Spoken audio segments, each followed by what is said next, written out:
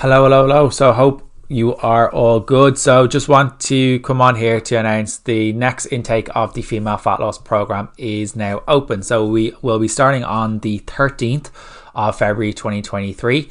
So if you're looking to get results, get yourself some education on about nutrition and get away from that all or nothing approach, this is the program for you. So you will receive a program completely based off your nutrition goals that will improve your education levels, will educate you on how to train around certain times of your cycle, manage those pesky cravings, how to manage PMS. We'll also talk about if you've PCOS, endometriosis, pre-postnatal, perimenopause, menopause. It's for anyone that wants to come into the program. So what's involved? You get a personalized training program with video demonstrations. So you can do these at home. You don't need any equipment if you don't have. You can do it with 2 or 3 kg dumbbells if you want, or else you can go on to the next level, which is in the gym as well. Everyone can get results, or if you don't want to do the training, we can focus on getting some walking in or swimming in and or hiking in, whatever suits you. We'll set calories for you. So the calories will be set on weekly calorie averages. So that will allow you to have wiggle room for your weekends, for your takeaway with your family. And it will allow you to understand that one meal cannot mess up your whole week. 2 meals cannot mess up your whole week. And that's the point. It's an education. I want this to be the last program that you ever do. You can also get free recipe books that are MyFitnessPal friendly, which have amazing brownies. Like, people are like, well, I can't have brownies. Like, you can have brownies and you can make it part. That's why we aim for a weekly calorie average. We've weekly check-ins with myself. We've weekly Q&As as well, where you guys send in the questions and I put those out onto a weekly Q&A on every Tuesday, and it releases a podcast the next day. You also have a Facebook group with everyone is kind of involved. You can contribute as much as you want or as little as you want. And there's little incentives to kind of go in there. So who is this program actually for? It's for people who want to learn how to get the best results they can. People who are sick and tired of that yo-yo dieting and not seeing results or not taking any action. People who want to lose body fat, gain muscle, feel confident in their bodies. Guidance on how to manage PCOS, endometriosis, perimenopause.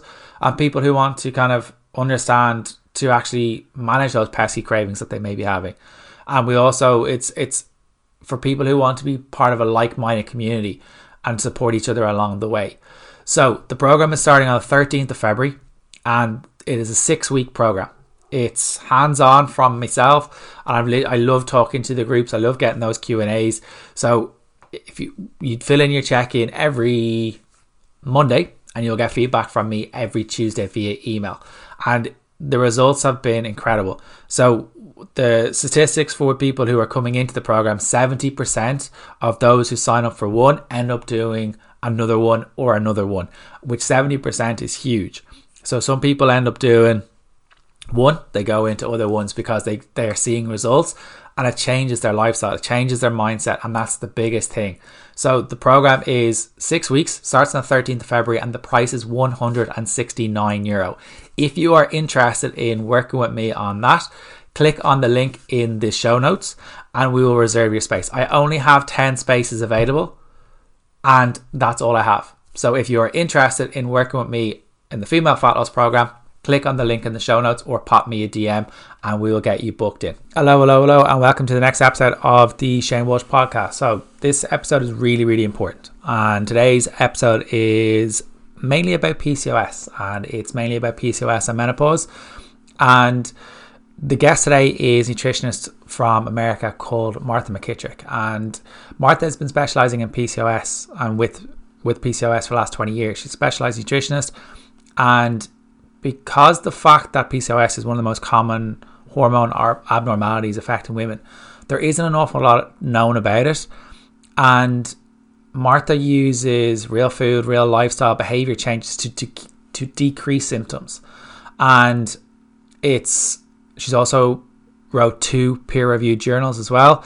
Talks to every single approach that she takes with a client is completely and utterly unique and tailored to the individual. So that probably makes her a little bit more in tune with what's actually going on with her clients. She's talked on podcasts, she's talked on radio shows, written articles, and it's huge, and she's so passionate about this, and it comes across in the actual episode today. So what we talk about today is the 5 top tips for improving your PCOS. How does protein improve PCOS?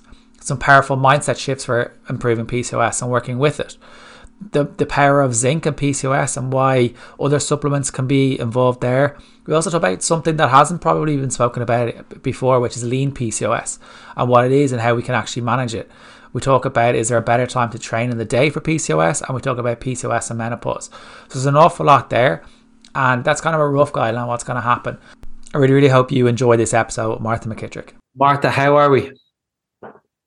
Hey, Shane, how are you? I'm good. Thank you so much for coming on. I know you're over stateside, so I love having the conversations with people all over the world. That's the joys of doing the podcast. Thank you so much for coming on. I'm excited to be here and dig into the complicated subject of PCOS. Yeah, we were kind of talking off air a little bit about it, and kind of one of the big things that kind of there is a problem with that. So I think the first point of call is trying to see who you are, what you do, and how you kind of got into this whole area of PCOS. Yeah, so I'm a registered dietitian and a certified diabetes educator. I've been practicing for a long time. I won't even tell you because I'll be showing my age. I will just say it's over 20 years. And I kind of stumbled into it about 15, 20 years ago. I was running a message board for WebMD, and somebody kind of wrote in and said, I can't lose weight. I'm doing everything right. It doesn't make sense. You know, I know what I'm doing. And we kind of dug into a little bit, and then we took it, off the message board. It turns out she had PCOS. And this was actually in the year 2000. And like I had heard of it, but I didn't know that much about it. So I did some research. Turns out I found out there's a lot of insulin resistance with PCOS. So we kind of changed what she was doing. We cut her carbs a little bit, changed some stuff around. She ended up losing weight and feeling better. And then she introduced me to her endocrinologist, who happened to be in New York City where I am. And I got really involved with it. I joined this organization that this doctor was in. The doctor wrote a book. I wrote a chapter in the book. I started lecturing across the country pretty much to physicians and patients with PCOS. And it became an area I just became really intrigued by, because we know so little about it. But it's an area that we can really help patients who have it, and nobody's helping them, especially back then. It was terrible what was going on back then. I mean, basically it was like total blaming, lose weight, cut out carbs. People just didn't know what to say. Like we would never say to somebody years ago, oh, work on your sleep or your stress. Like we'll be like, who would say that? Now it's totally that way. But back then we didn't know anything. So as the years have gone on, my way of working with PCOS patients has totally changed, and I've learned a lot more and still learning. So I'm so excited to be here to talk about it.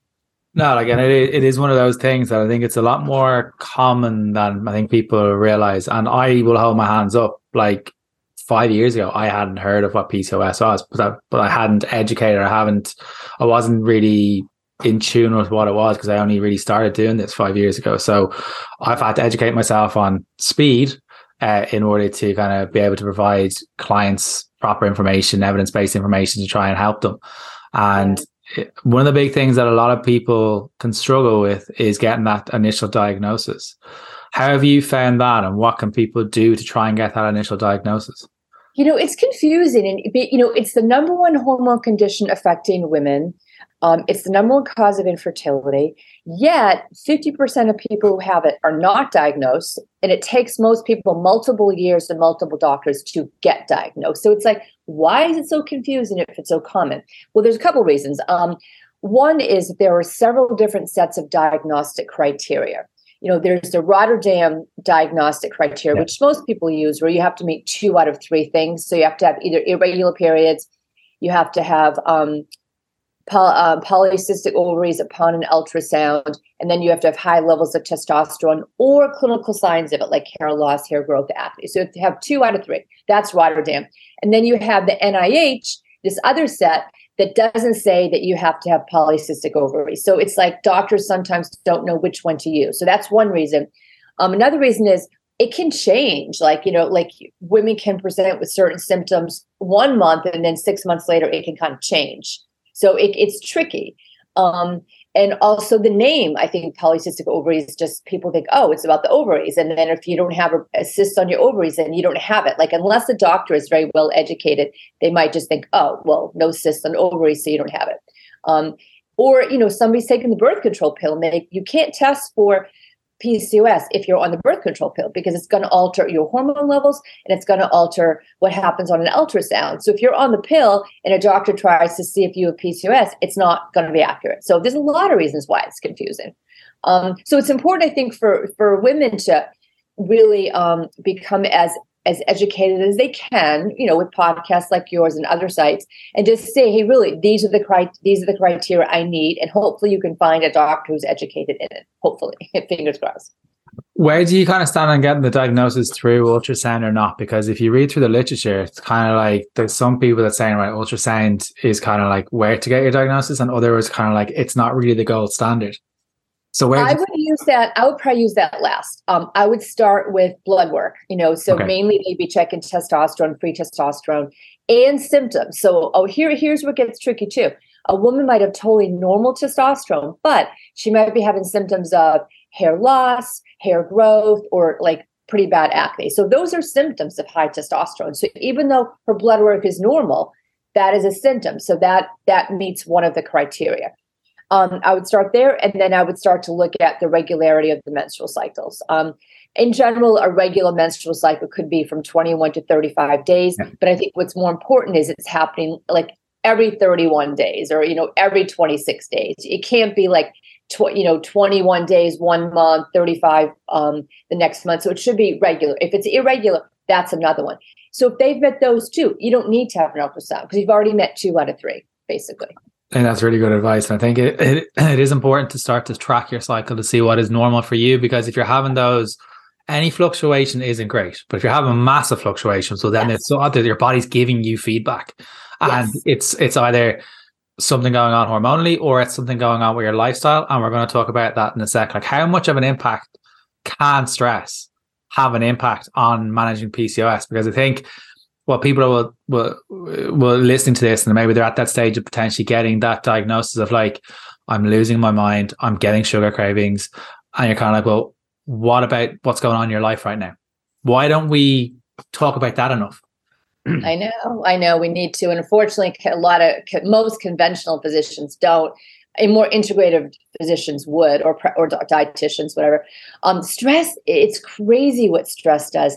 We have something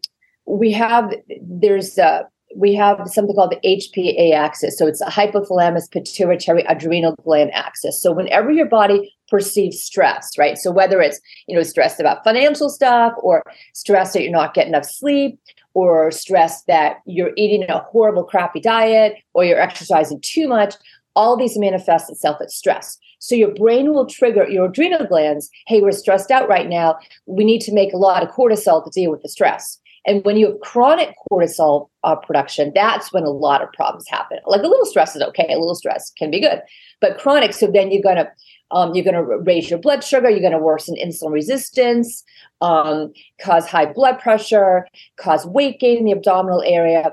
It can also cause your body to make androgens. You can secrete DHEAS, which is a precursor to testosterone. So for some people, who we kind of call it adrenal PCOS.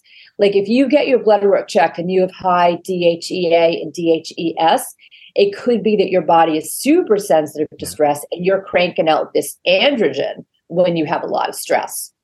So that's one area. And then the other side of the whole, it's now called the HPO axis. So hypothalamus pituitary ovary axis. So on that side, when you have stress, your body kind of says, hey, we don't need to ovulate right now. Let's shut down ovulation so we can deal with the stress. And then you mess up your ovulatory hormones, your FSH, your LH, and that side. So stress just wreaks havoc. It can mess with your thyroid. I mean, a lot of times I should definitely say, back it up for a sec, is PCOS is a syndrome. It's not a disease. So in order to first diagnose PCOS, you have to rule out other conditions. You have to rule out, do you have a thyroid disorder? Because thyroid disorder can mimic some symptoms of PCOS. It can cause you to stop getting your period. You need to rule out, do you have, God forbid, an adrenal tumor? Do you have congenital adrenal hyperplasia? So there's other things you have to rule out first. And then once you have, then you move into diagnosing PCOS. But stress is one of the first things, like when I'm working with my coaching clients, is you've got to start to do something to manage your stress. And it's hard, right? It's easier said than done if you have financial issues going on, and you can't just say, oh, I'm going to meditate, my stress is going to go away. But I think we have to think of little things that we can do that can help to manage stress, like little things, which we can get into. But I think that is generally the first thing that people go to, is like, I'm just going to become Buddha, or I'm going to become like, I'm going to meditate my way out of this. Like, right. It's kind of like, no, I don't think that's really what we're kind of trying to get you to do. It's kind of like, look at what's in your life at the minute. Is there anything that is like taking, like, soul sucking, or is there anything like you can take out of your life that will actually make it more fulfilling? Obviously, if there's financial stuff going around, that has a massive impact on you in general. But is there something else that you can drop that will potentially look through your finances, work with someone to work through your finances, or something that you could potentially drop? Like, obviously I'm giving very, very easy solutions to very complex problems, and they may not be helping, but there are options out there. And one of the things that we're going to talk about an awful lot now is kind of like the 5 tips for improving your PCOS, because you put up a post about this. I think it was on a reel. You're very good at the reels. I don't know how you do them, but you're so funny, because I just got an Instagram 2 or 3 years ago, maybe. I used to think Instagram was the stupidest thing I've ever seen. And I would see all these hashtags. And I'm like, oh my God. Because I can get a little anxious at times. I'm like, oh my God, I can't even look at it. And then I'm like, well, I think for business, I kind of have to do it. So then I did it, and now I like it. And then when the reels came, I'm like, oh God, I can't do this stupid stuff. But one thing, Shane, I will never dance on Instagram. Okay. So if you ever see me dance, then you email me and you've say, what's up? But yeah, so 5 tips. God, I have so many tips for what you can do to improve your PCOS, but let me kind of just think off the top of my head. What would I say? I think the first thing I would say is that PCOS can be extremely confusing and frustrating, and social media can really overwhelm you. And that can even make your PCOS worse. So I think you have to understand. So I kind of starts with mindset, is that there's no one size fits all PCOS. If you read that, Coach Cara is taking 50 supplements and doing keto, and she's doing great and lost 50 pounds, you're not Coach Cara. You are you.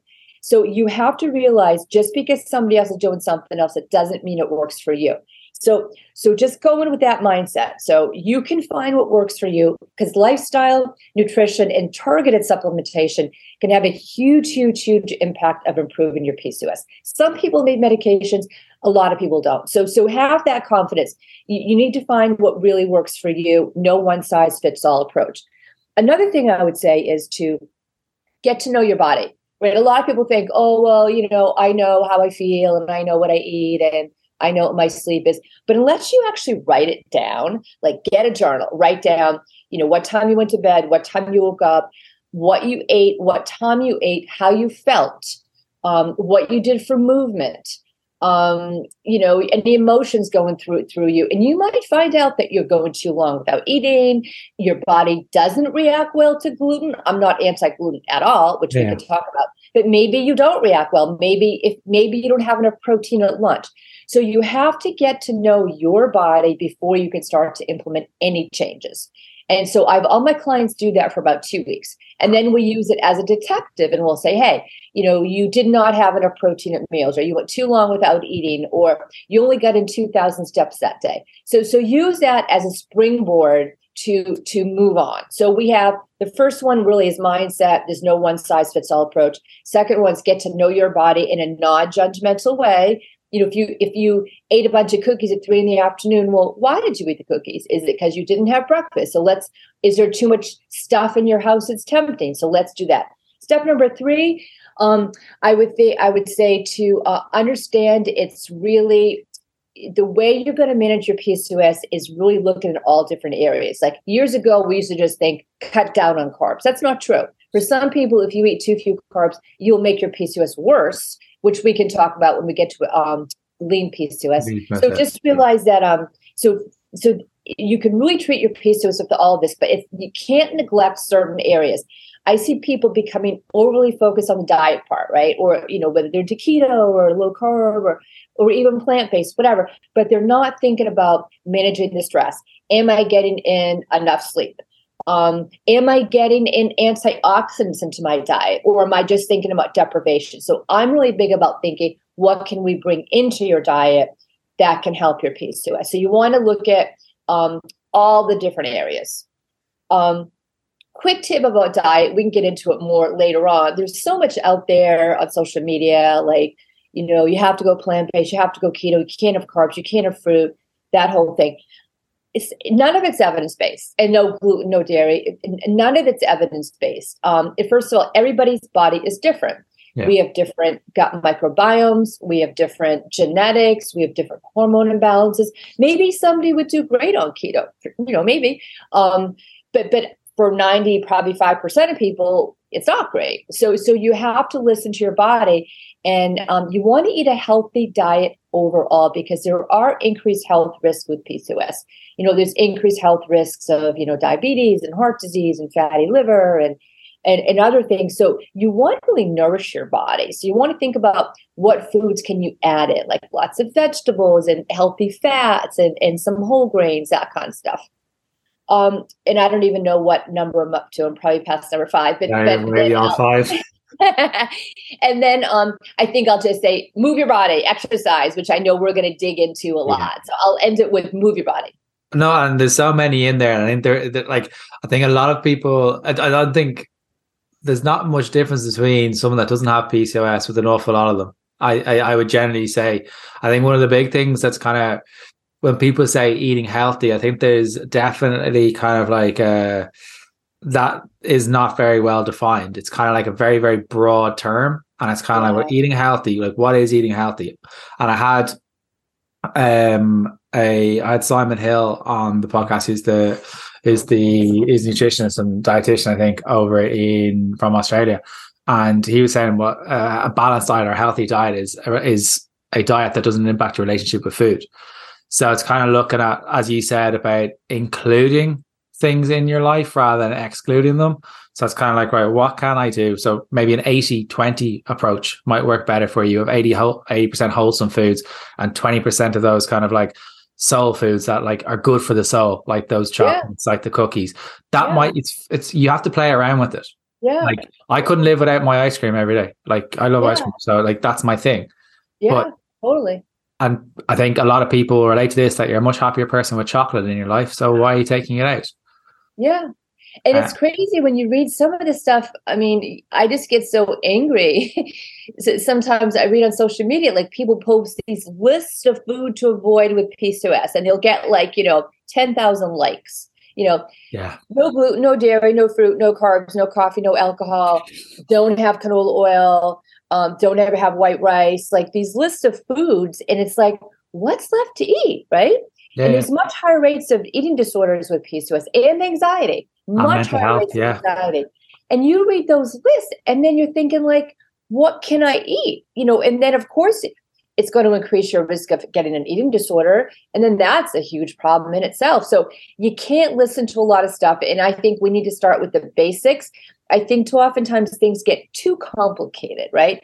Start with the basics. Like, especially with PCOS, I like to tell people to think about eating a balanced meal, because blood sugar balance is really important for PCOS. Whether you have insulin resistance, which most people probably have, which we can talk about, or if you have more of the adrenal or stress kind of driven PCOS, we need to balance for fertility, for everything. We need to balance our blood sugar. And the main way that you do that is to eat a balanced meal. I like to think of people saying like, maybe make a quarter of your plate come from protein, half your plate come from vegetables, and then a quarter can come from like some kind of a carb, and then some fat in there too. But we want to have a ton of vegetables there because they're anti-inflammatory and all that. But this kind of way of eating can work with any cuisine, whether it's Mexican food, Asian food, any kind of cultural food. You're making a stew, throw in a ton of vegetables. We don't want to have huge plates of like white rice and like hardly any protein, or huge bowls of white pasta. You can have pasta, maybe do whole wheat or chickpea if you like it. If you hate it, then just do a moderate portion of pasta, but throw in a ton of vegetables, some healthy fat, and some lean protein, and that's okay. And maybe have a side salad. But I think it's important to say that you've mentioned there about kind of like potentially reducing the kind of like the white starchy carbs. It's not because they're going to make you fat. that's not the reason that we're saying that. It's to balance your blood sugars, and so you don't have those massive crashes and massive spikes like you probably are feeling like that right now if someone's listening to this. One of the big food groups that I think it's getting an awful lot of kind of publicity, but I think it's very underrated, is the one about protein. How important and how can protein improve PCOS for those that may have it?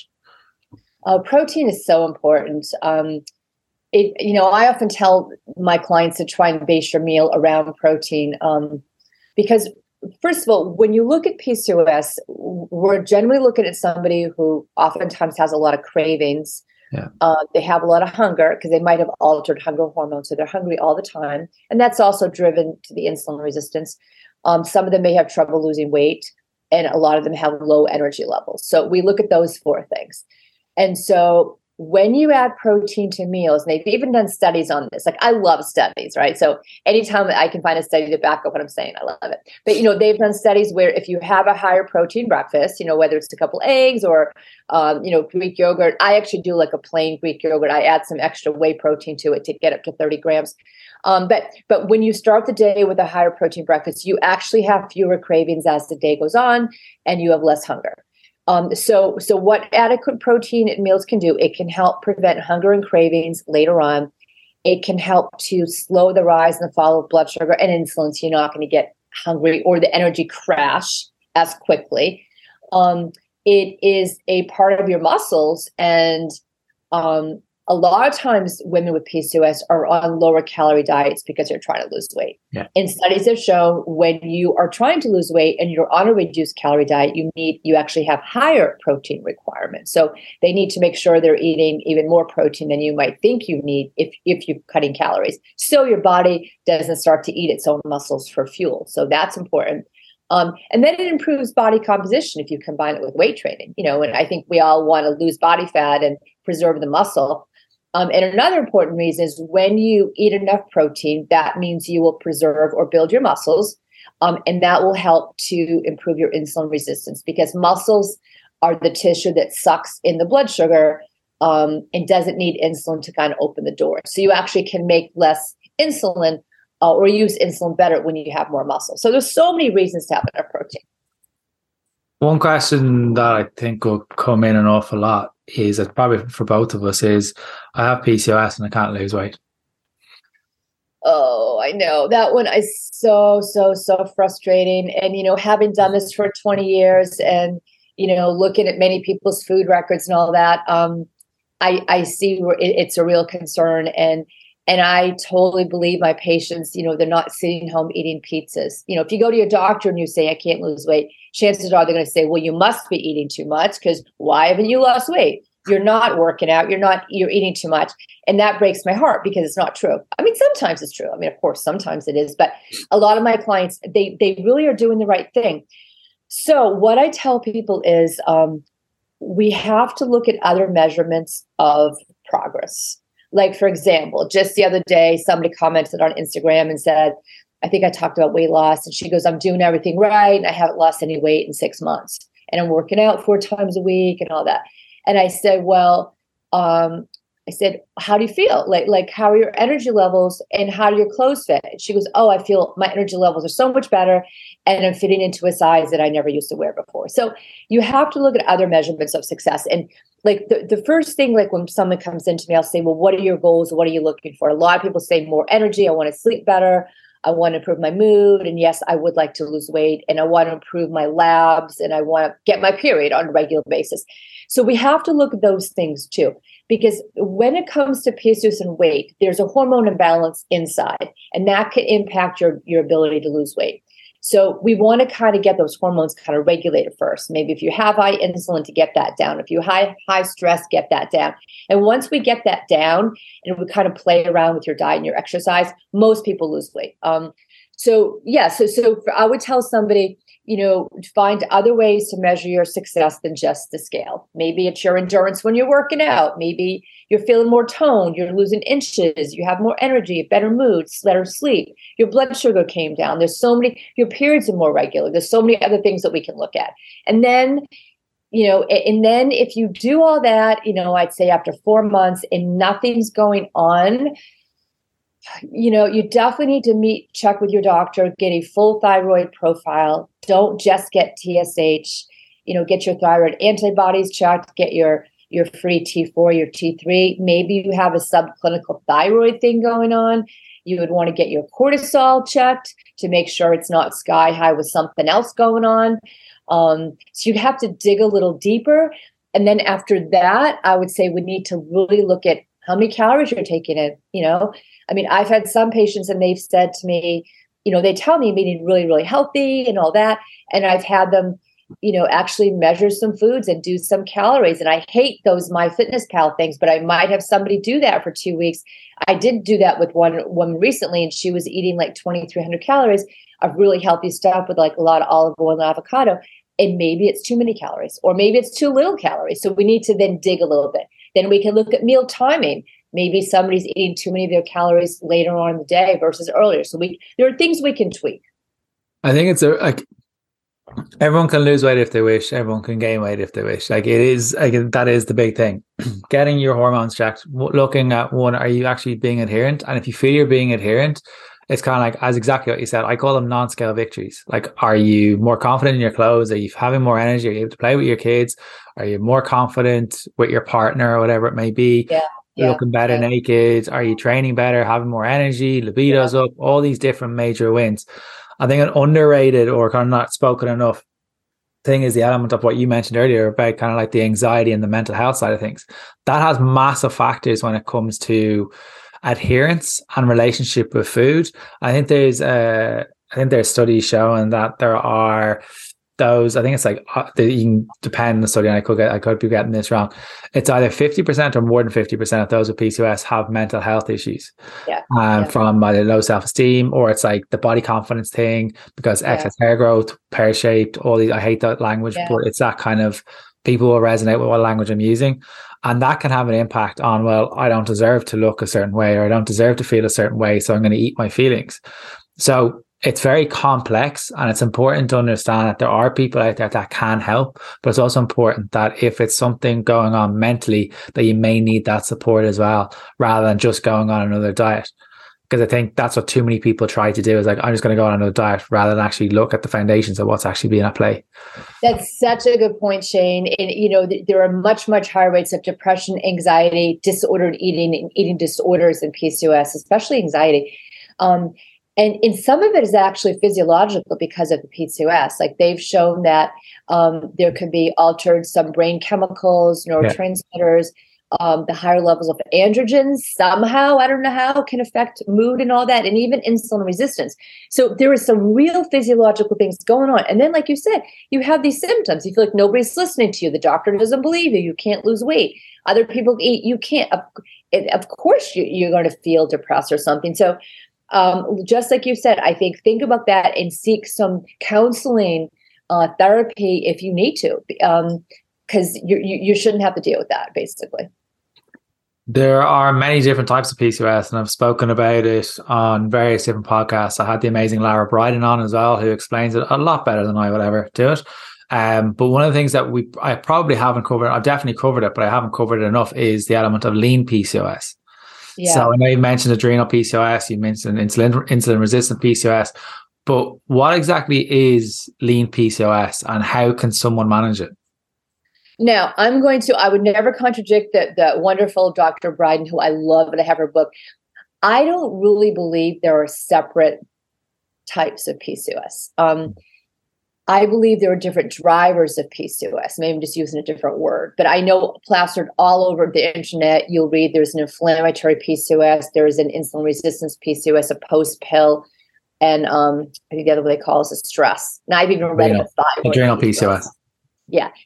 I mean, PCOS is a syndrome, and it's going to affect people in many different ways. And if you look at what the studies are showing, there are different phenotypes of PCOS, and they call it like a little different. There's like phenotype A, B, C, and D.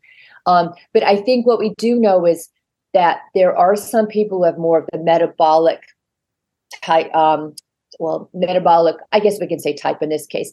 Almost everybody with PCOS has some degree of inflammation, low-grade inflammation. It's just part of having PCOS. So anytime you have high androgens or high insulin, you're going to have some inflammation. So there's definitely some low-grade inflammation. So everybody should be on an anti-inflammatory diet. Some people have a lot of the insulin resistance, like very high levels of it, and a lot of the metabolic issues, like, the high cholesterol, the high blood pressure, weight gain in the abdominal area, and the high blood sugar or diabetes.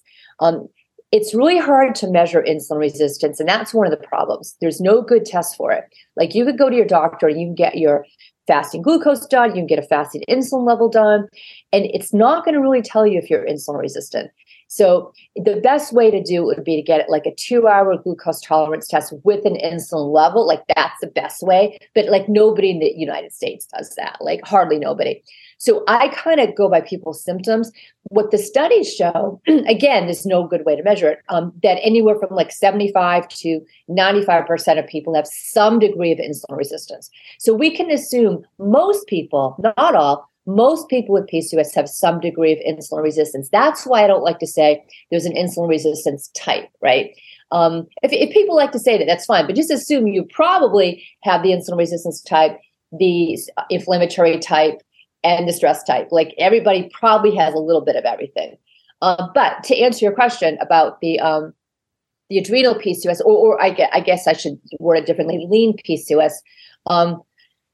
So what does a woman do if she's lean, and what does lean mean? It means her body mass index is 24 or less. I hate the BMI, but I guess we have to use it in this case.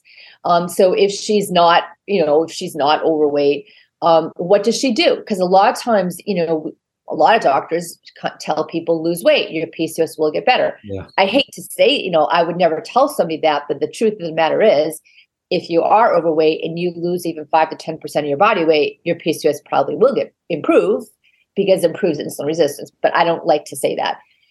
So if you're lean, what do? Like, you can't lose weight. So if you're, your doctor, what's your doctor going to say to you? He or she can't say lose weight. But there's a lot you can do if you're lean with PCOS. First of all, are you insulin resistant? You can be. There are many women who are lean and they're still insulin resistant. How do we know that? Because when they go on metformin, which is a medication that's used off-label for PCOS, it helps them ovulate and get pregnant. So why did that happen? It's because it improved the insulin resistance they had, and they made less testosterone and they got pregnant. So it shows that you can be lean, and people don't think you're insulin resistant, but you are. So the thing that I do with a lot of my lean patients is I work a lot on blood sugar balancing at meals, and I talk a lot about stress management. I would encourage people to get their DHEA and DHEAS checked. And that is a strong indication that it's more the adrenal type of PCOS, and they might be even more susceptible to stress than other people are. So I work a lot on stress management with them. I work on exercise, and I really encourage them to weight train, because they don't want to be doing hours of cardio, burning tons of calories, and some of them are already very thin to start with, but they want to build muscle. Studies have shown that weight training has a very powerful effect of lowering androgens in women, which is interesting, because probably in men it's the opposite, I would think, right? Yeah.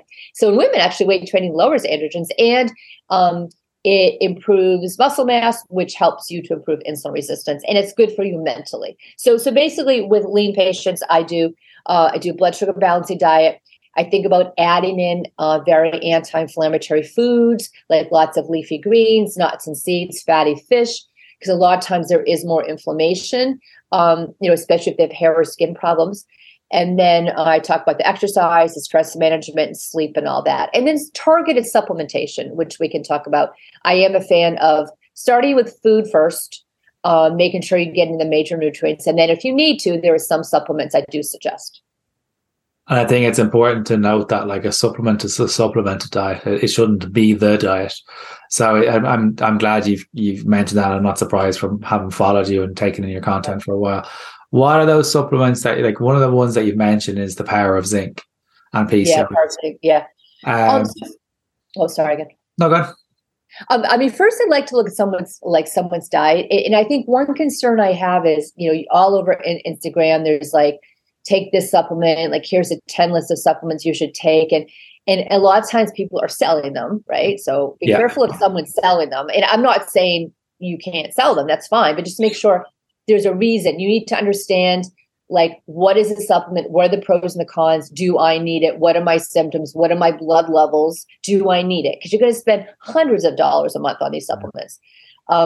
So the nutrients, I guess I would say first, or the vitamins or minerals I would look at first. Vitamin D is probably the most important one for PCOS. Vitamin D is easy. You can get a blood test done, right? Some of the other ones, like, for example, zinc and magnesium, they're not that helpful in a blood test. Vitamin D, easy. Get it checked. Here in the U.S., our numbers are probably different than where you are. Like, I want it to be ideally 40 to maybe 60, or even a Like, little higher. I'm in Ireland. We don't get the sun, so like particularly between October and March. So I always tell my clients, no matter if you have PCOS or anything else, supplement with vitamin D between October and March. 100%. I just got mine back, and I'm embarrassed. I should be like in a hospital. It's so low. Working too hard. Yeah, I sit in my apartment all day. No, I went biking yesterday. I was in the sun. I was outside. So vitamin D, because it's also a hormone, it affects fertility, it affects ovulation, affects inflammation, insulin resistance. That's easy peasy. Next one I like is magnesium. Magnesium and zinc. Now, you can get a blood test to see what they are. The problem is only like 1% of the magnesium and the zinc is actually in the blood. A lot of it's in other tissues. So even if you get your magnesium levels back in your blood and they're normal, it doesn't mean they're optimal. So I say to people, if you're not eating a diet with tons and tons of leafy greens and maybe nuts and seeds and whole grains, which most people don't do, they probably should take a magnesium supplement, especially if they're having trouble sleeping. Maybe they're having like a lot of PMS or something. There's no downside. So I do like magnesium, and the dose of magnesium, I would probably start at 200 and work up to maybe even 500. If somebody's having constipation issues, you can get like magnesium citrate, which might help with that. I like magnesium glycinate. It might help people sleep before bed. So that one is pretty safe. I think everybody could take that one. Another one I like is omega-3s. Omega-3 fats come mainly from fatty fish. And we are looking at the fatty acids called EPA and DHA. And they have a very powerful anti-inflammatory effect in the body. And because PCOS is a condition of low-grade inflammation, it's very important to do that. It can also help, because it decreases inflammation, it can help decrease insulin resistance. Some studies have shown it might help with hair and skin, might help with mood, depression, and all that. A lot of other things in the body. But I'm a fan of that, because most of us, I think, don't eat fatty fish like 4 or 5 times a week. I mean, if you do, maybe you don't need it. I personally take a tablespoon of it if I don't eat fatty fish. So I take about 2,000 milligrams a day of EPA and DHA. What happens if you're a vegetarian or vegan? Yeah, you can take algal oil, or I don't know if you pronounce it algae oil or algal oil. Do you know how to pronounce it? How is it? I would have said algae or algae. Oh, you say algae? Yeah, or algae or algae, yeah. Oh, you're probably saying it right. Okay. I could be wrong as well. So yeah, just type in vegetarian fish oil and you'll be fine. Right. Yeah, so vegetarian fish oil, exactly. And keep in mind, you can get plant-based omega-3s from like flax seeds and walnuts and stuff. It's nowhere near as powerful as the fatty fish ones. So go ahead and add them in. They have other health benefits, but you probably need a supplement. So that one I feel pretty comfortable. Check with your doctor, of course, because if you're on like a blood thinner, you always want to check with your doctor before taking any supplements. If you're taking metformin, I would definitely recommend, or if you're tired a lot, I would definitely recommend getting your vitamin B12 levels checked. A lot of people are deficient. Metformin can cause a deficiency. You could have a B12 anemia. That could be why you're tired. So get that checked and supplement if needed. Don't just go ahead and take it, supplement if you're low. If you're having hair loss, I would definitely get your iron levels checked, because one cause of hair loss could be low ferritin levels. Don't just go take iron for no reason, because too much iron is not good. Will be stress as well. Don't forget that. Yes, 100%. And then zinc. So zinc, I definitely like zinc. Zinc is a mineral, and again, if you get your zinc levels checked, only 1% is in the blood. So chances are you could have a suboptimal level. And I would definitely feel comfortable with people taking zinc if you need it. So here's why you may need it. If I did, and I did a post on Instagram a couple, like last week or so, the week before, about food sources of zinc, or you can just Google food source of zinc. The RDA is 8, which is very low. And in my opinion, especially when it comes to PCOS, it's kind of hard to get to 8 unless you're eating a lot of red meat. It's hard. So you could take a zinc supplement, especially if you're having trouble with your hair or your skin. Because zinc, it's also important for fertility, but when it comes to hair and skin, it inhibits an enzyme that converts testosterone into the very powerful dihydrotestosterone that's in your hair and your skin that causes the hair loss and the hair growth. So taking zinc could help.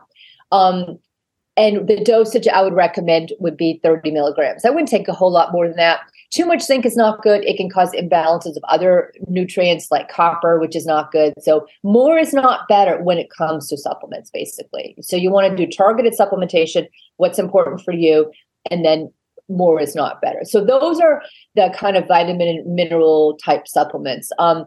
Other general supplements I like for PCOS, I think you have to understand what your PCOS drivers are. Like, are you insulin resistant? Do you probably have low grade inflammation, but do you have a lot of inflammation? Some people do have a lot of inflammation. Like if you feel kind of puffy a lot or achy, if you have like gastrointestinal issues, a lot of trouble sleeping, just you can kind of tell if you feel inflamed, then you might have a lot of inflammation. So insulin resistant inflammation, is stress a major driver for you? And then do you have like gut issues? Because there's a huge link between PCOS and gut issues, whether it's IBS and altered gut microbiome and all that. So you want to look at that. And then you want to look at your symptoms too. So then based on that, like one of my favorite supplements for PCOS that I think most people could benefit from would be inositol. And basically it's myo-inositol. Some people just like Mayo. I actually like the combination of Mayo to There's more research coming out now. So there's a guy he's Irish, but he lives over in the UK called Alan Flanagan. So he has a Linear Nutrition. Sigma Nutrition is the name of the podcast he does with Danny Lennon. And he's put out amazing research on PCOS. And there's a combination of D-Chiro and Mayo and how much more effective it may be for those with PCOS. But Mayo is the research on Mayo, and I've seen it with clients, the changes they have. But the important thing is you need to remember to take it. It's like creatine. Creatine is not as important as Mayo if you have PCOS, but you need to remember to take it. But also you need to have some sort of cutoff to take it. Because I think it's 6 months, I think it is, isn't it? From the top of my head. I would give it a good 3 months. It's funny, I'm just doing a reel right now on how do you know if your supplements are working? How long should they take to work? I would give it 3 months and up to 6 months. If up to 6 months, like nothing's changed, maybe it's not working for you. Yeah. Not all supplements work. And I do like the combo. Some people don't take too much D-Chiro because sometimes that's not good for like fertility and all that. But I like the 40-1 ratio of the Mayo to D-Chiro. So that one I like. Like I said, I like omega-3. I like vitamin D. I like NAC. NAC is an antioxidant, a very powerful antioxidant, and it can help to decrease inflammation, which in turn can help with insulin resistance. So there have been some pretty good studies that show that it can lower free testosterone, improve ovulation, lower androgens and all that. So I do like that one. Berberine targeted, there have been some kind of cool studies lately on berberine. Actually, you might want to Google it. It's very recent. It just came out in 2022. They compared metformin to inositol to berberine. And berberine is great, especially if you're very insulin resistant or even have pre-diabetes. It can help to lower blood sugar, and it can also help to lower cholesterol. So not everybody should take every supplement, right? If you borderline, you don't really know if you're insulin resistant, I would not jump into berberine. That's only if you know you're very insulin resistant kind of thing. What else is some of my favorites? Those are my mainly. And there's a lot there. Like I think it's important to get your bloods checked. I think the ones that's safe to take without bloods are like the likes of vitamin D, probably magnesium and omega-3. And then if you're getting your bloods done, probably you can move on to the next level. But you shouldn't. Your job shouldn't be, in order to fix your PCOS, is to be a pill popper. That shouldn't be your job. Life's tough enough without having to be, and we'll all get to a certain age, or when we're like our parents, having this like little tray of pills to take in the morning. We don't want to do that. No, you don't want to do that. You don't want to do that. And if you don't notice any difference after 6 months, if your blood work hasn't improved, if your periods haven't regulated, symptoms are the same, consider, maybe you don't need them. Maybe you're wasting your money kind of thing, Oh, one more thing, make sure you're buying third-party tested supplements because they're not regular by the FDA. And you don't want to be spending $50 a month on like crap supplements and you don't even know what's in it kind of thing. Yeah. I won't swear, but I'll say crap. I agree. Swear. I've said a lot worse, so you're fine. And I probably will. One of the topics that I probably definitely haven't covered enough is PCOS and menopause. And I think perimenopause and menopause is something that's kind of close to my heart. And I have an awful lot of clients kind of going through peri at the minute. And like, what is the situation with kind of PCOS and perimenopause? Like, does it mean things start later? Does it mean the hair growth stops? Does it mean increased likelihood of diabetes? Or what does it mean for someone? Yeah, that's crazy because a lot of doctors will say, oh, once you've had your child, your PCOS goes away, or if you have a hysterectomy, it goes away. No, PCOS is a metabolic and endocrine condition, basically. Yeah. So it does not go away after you've had a child. It'll change. Like PCOS is like a chameleon, right? It's different when you're in your teens and your 20s and then like your 40s and your 50s. It's always changing. So basically, for many women, not all, but for many women, it can become even more metabolic as you get older. That means you have a greater risk of getting heart disease or diabetes, pre-diabetes, diabetes. So from a metabolic standpoint, fatty liver and all that, you really want to make sure that you keep tabs on your blood sugar, your hemoglobin A1C, get a full cholesterol profile, get screened for fatty liver, because at least if you have an increased risk, you can start earlier on doing all the right things. So that's the metabolic part, increased health risk. The good news is, you do have a couple years of longer fertility than somebody who doesn't have PCOS. If you want to get pregnant, you're not in menopause yet, but fertility goes down as we get older, but if you have PCOS, it can go a little longer, which is a good thing. Yeah. Things that can continue to be a problem would be the hair growth, and it can sometimes even hair growth or hair loss.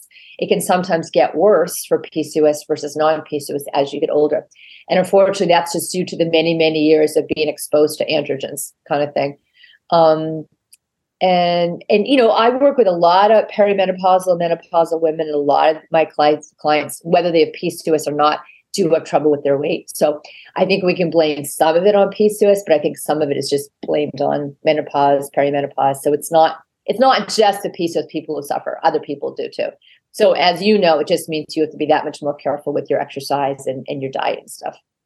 Well, yeah, there is that element. And I think it's important if you're kind of going through perimenopause, which is the stage before menopause, where you kind of may have a regular cycle and stuff like that. Like your metabolism isn't broken, because if it was, you'd be dead.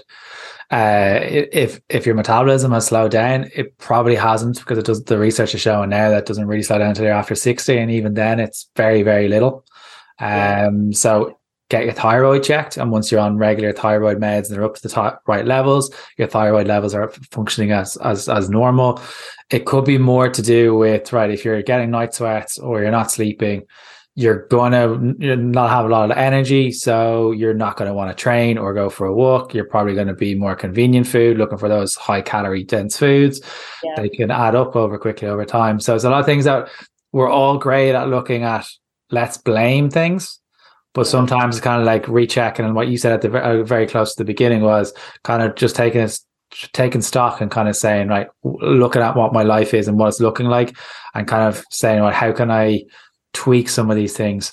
But if you're lost and you don't know what to do, reach out to someone that you feel, and if someone's making a definitive decision for you or saying you should avoid X, Y, or Z, I would challenge it, because there's no definitives in nutrition. The answer is always, it depends.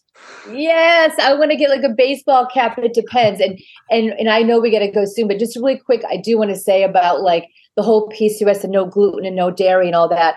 I swear it has brainwashed and harmed so many women to hearing that, because there's no evidence behind those statements. There is zero evidence, zero. And there are some very large influencers, and they sell programs that's based on that. So, but what I would say is experiment. Like if you're curious, maybe cut it out for a month and see if you feel much better if you cut out gluten. There are some studies between acne and dairy that I agree with. So cut it out for a month, see if you feel better. But all dairy is not created equal. Like a full fat fermented dairy or kefir is a lot different than drinking skim milk or sugar sweetened yogurt, right? So look at the types of dairy. And with gluten, a lot of times people, if they cut it out, they feel better because they've eaten less carbs, or they've cut out a gassy kind of carbohydrate called an oligosaccharide that's in foods with gluten, like bread, rice, pasta. Some people who have GI issues, if they eat that kind of carbohydrate, they get gassy and bloated. But if you cut out gluten and you have less brain fog, less body aches and all that, then yeah, it's probably good for you to cut it out. But the average person, do not listen to that, please. Yeah, so I had a celiac expert on that episode, went out on Monday. So if you want, I'll put that into the show notes if you want to listen to that, because a lot of people self-diagnose, and if you actually listen to this, self-diagnosing is probably doing more harm. So yeah, Martha, I cannot thank you enough for, there's so much in that, and I think it's going to help an awful lot of people. So where can people find out about yourself? Where can people work out with you, and where can people find you on social media to watch those TikToks or the reels? I am at the PCOS dietitian with periods in between the words, because there's a lot of PCOS dietitians. So the period PCOS period dietitian. On my website, I'm sure you'll have on your site, it's marthamckitricknutrition.com. I have a lot of free stuff on my website, a lot of free downloads, a free PCOS kind of guide. And then I do have an online PCOS program that's available to anybody, no matter where you live. So that it's called the PCOS Nutrition and Lifestyle Blueprint. It's a 7-module, super intensive course with tons of info. And then I do coaching, but only in the US. So your best bet might be my course, and you can take it anytime, and there's tons of material in it. So awesome. Thank you so much for coming on, Martha. Thanks for having me. Great chat. Thank you so much to Martha for coming on to the podcast. Like, that was an unbelievable episode. There's so much information, so much to take away from that episode. So if you're someone with PCOS, or working with people with PCOS, then I highly recommend to listen back to that podcast. If you're someone kind of at the stage of perimenopause or menopause and you have PCOS, I would highly recommend to kind of listen back to it again. So I just want to say a massive thank you to Martha for coming on to the podcast. And if you are interested in working with Martha, click on the link below. If you're interested in working with me in the female fat loss program that is starting on the 13th of February 2023, click on the link below and we will get you set up. And there's only 2 spaces left for that intake, and I'm super excited for those getting started, as there's a lot of change happening in the program, and there's definitely a reason why 70% of those who sign up stay on for 2 or more programs. So hope you enjoy the episode. As always, please do tag, please leave reviews, please share it with friends, and I hope you've enjoyed the episode.